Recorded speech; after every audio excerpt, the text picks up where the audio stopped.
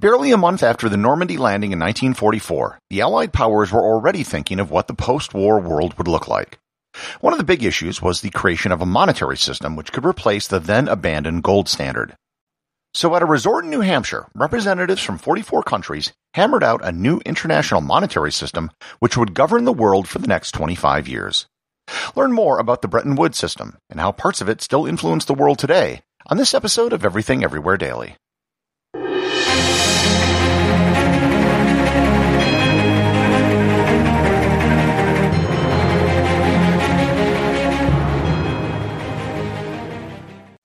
This episode is sponsored by Heaven Hill Bottled & Bond Bourbon. I recently had the chance to try Heaven Hill Bottled & Bond, and I can attest to its exceptional aromas with hints of caramel and vanilla intertwining with its oakiness, which provide a well-rounded flavor profile. Taking a sip is akin to experiencing a piece of bourbon history firsthand. Heaven Hill Distillery may be America's most quintessential bourbon distillery. Established in 1935 after the end of Prohibition, the distillery was established by the Shapira family and has remained a family-owned distillery to this day. In 1897, Congress passed the Bottled in Bond Act, which set forth strict rules for any bourbon labeled Bottled in Bond. Heaven Hill Bottled in Bond Bourbon goes beyond the stringent requirements of the law by aging its bourbon for 7 years, not 4. The end result is a gold medal-winning bourbon that truly stands out.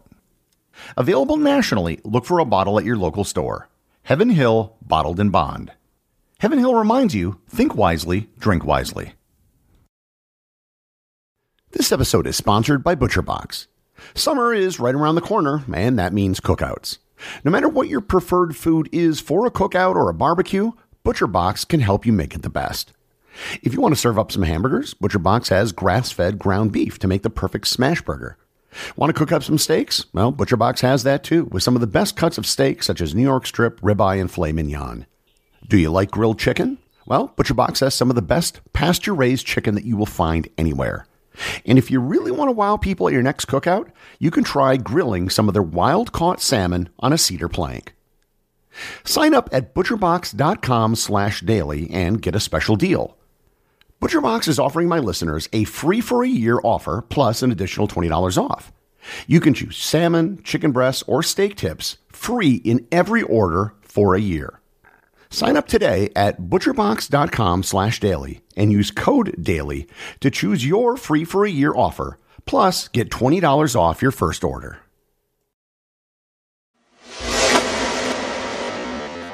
You've probably heard the expression that history repeats itself. Well, many of the powers that be, to their credit, actively tried to make sure that the end of the Second World War wasn't a repeat of the First World War. The extreme sanctions which were placed upon Germany were largely responsible for the subsequent hyperinflation in the Weimar Republic and the rise of the Nazi Party. Moreover, during the Great Depression, many countries began a currency war where they devalued their currencies to gain an economic advantage. Now, you might wonder why a country would purposely devalue their currency. By devaluing your currency, you make imported items more expensive and exported items cheaper. During the Depression, many countries used this strategy to try to boost employment by increasing exports. However, when everyone does it, it can reduce total global trade, which just hurts all parties. If you remember back to my episode on the gold standard, it wasn't a planned system. Its creation was sort of an accident and grew organically. Many economists complained that the gold standard was too inflexible, which didn't give governments enough latitude to solve problems during the Depression. So the idea was that after the conclusion of the war, this time things would be different. The idea for a new organized global financial system was hatched by the British economist John Maynard Keynes and American Henry Dexter White, who was the Assistant U.S. Secretary of the Treasury.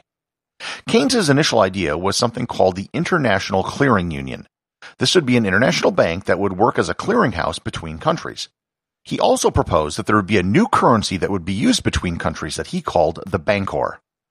A series of negotiations between British, American, and other allied countries in April resulted in the joint statement by experts on the establishment of an international monetary fund.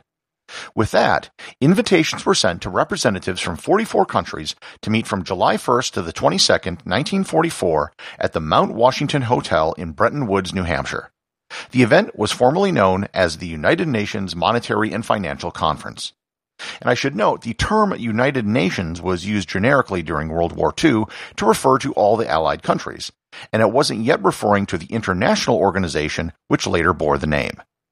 The simple fact looming over everything at the conference was the United States was running the show and was going to be the center of the new international monetary system. This was just the reality of things in 1944.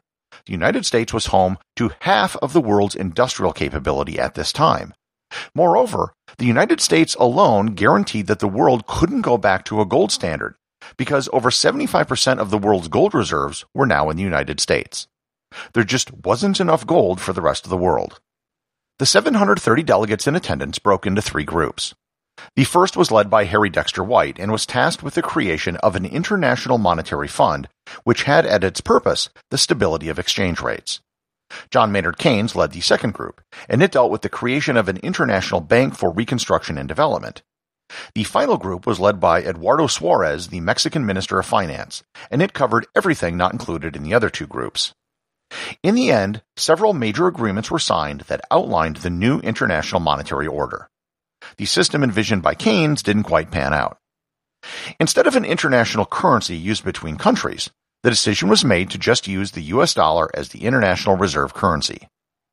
All of the countries which took part would peg their currencies to the US dollar and hold dollars in reserve. The US dollar would then be backed by gold at a set price of $35 an ounce. This was by far the biggest thing to come out of Bretton Woods. The ban on private ownership of gold bullion, which FDR established, was still in effect in the United States, so this gold convertibility was only good for other countries.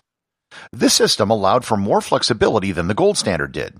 After joining the system, a country could adjust its exchange rate by as much as 10% on a one-time basis without penalty, and then by 1% every year thereafter. Countries would maintain their currency peg by buying and selling US dollars. If their currency was overvalued, they would buy US dollars, thus putting more of their currency out into the economy and devaluating it. If their currency was undervalued, they could sell US dollars, thus taking their currency out of circulation and driving up the price. This system was overseen by one of the two major institutions to come out of the Bretton Woods Agreement, the International Monetary Fund, or the IMF. The IMF sort of served as the bank for the world's central banks, but without the power of a central bank itself. They were the institution that monitored global exchange rates and helped countries bring their currencies back to the peg.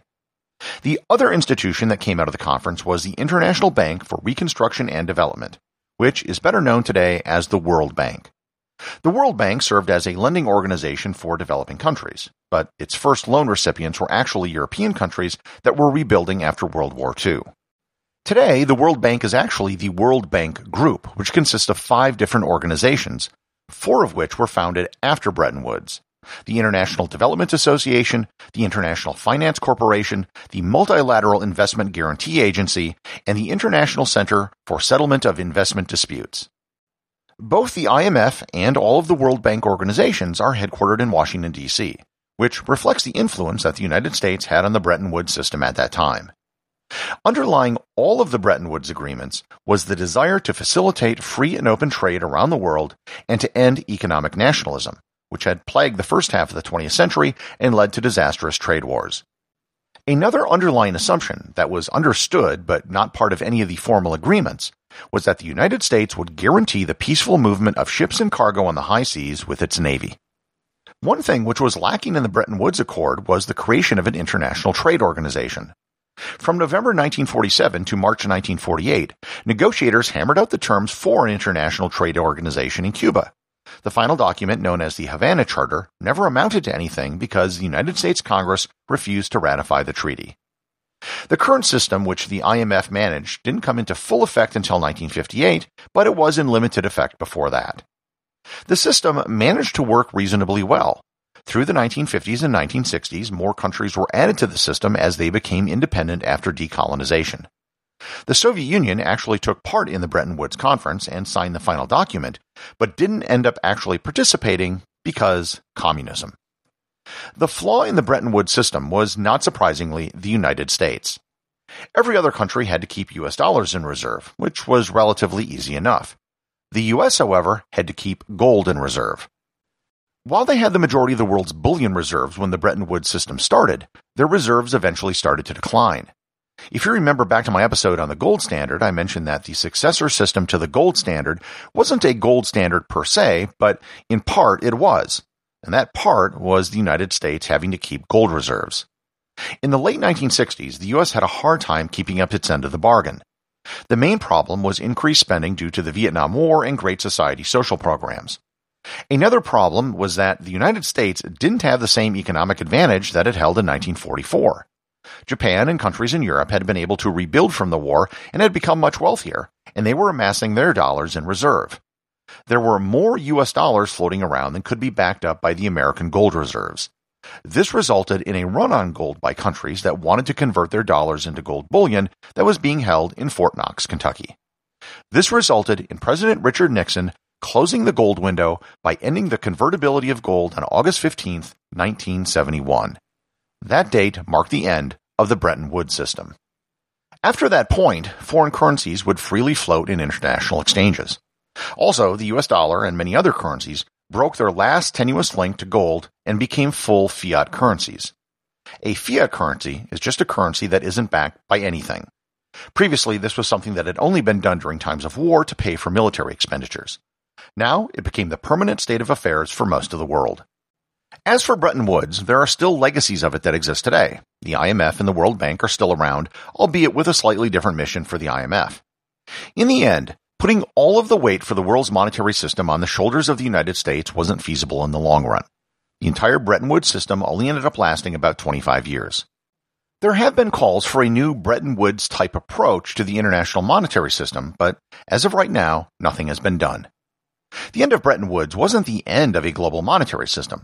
A new system was soon in place within a few years, but it wasn't based on decisions made in conferences and ratified in multilateral treaties. It was an informal arrangement between the United States and a handful of countries, and that system is still sort of in place today. And it will be the subject of my next episode in the series on monetary policy, the petrodollar system. Everything Everywhere Daily is an Airwave Media podcast. The executive producer is Darcy Adams. The associate producers are Thor Thompson and Peter Bennett. Today's review comes from listener Frank Catroni Jr. over at Podcast Addict. He writes, "The Ponzi scheme episode was really good to find out where the phrase Ponzi scheme comes from. Thanks, Frank. There are actually lots of words and phrases that have interesting origins, and I might just do some episodes on them in the future. Remember, if you leave a review or send a boostagram, you too can have it read on the show." I have directed Secretary Connally to suspend temporarily the convertibility of the dollar into gold or other reserve assets, except in amounts and conditions determined to be in the interest of monetary stability and in the best interest of the United States. In full cooperation with the International Monetary Fund and those who trade with us, we will press for the necessary reforms to set up an urgently needed new international monetary system. Stability and equal treatment is in everybody's best interest.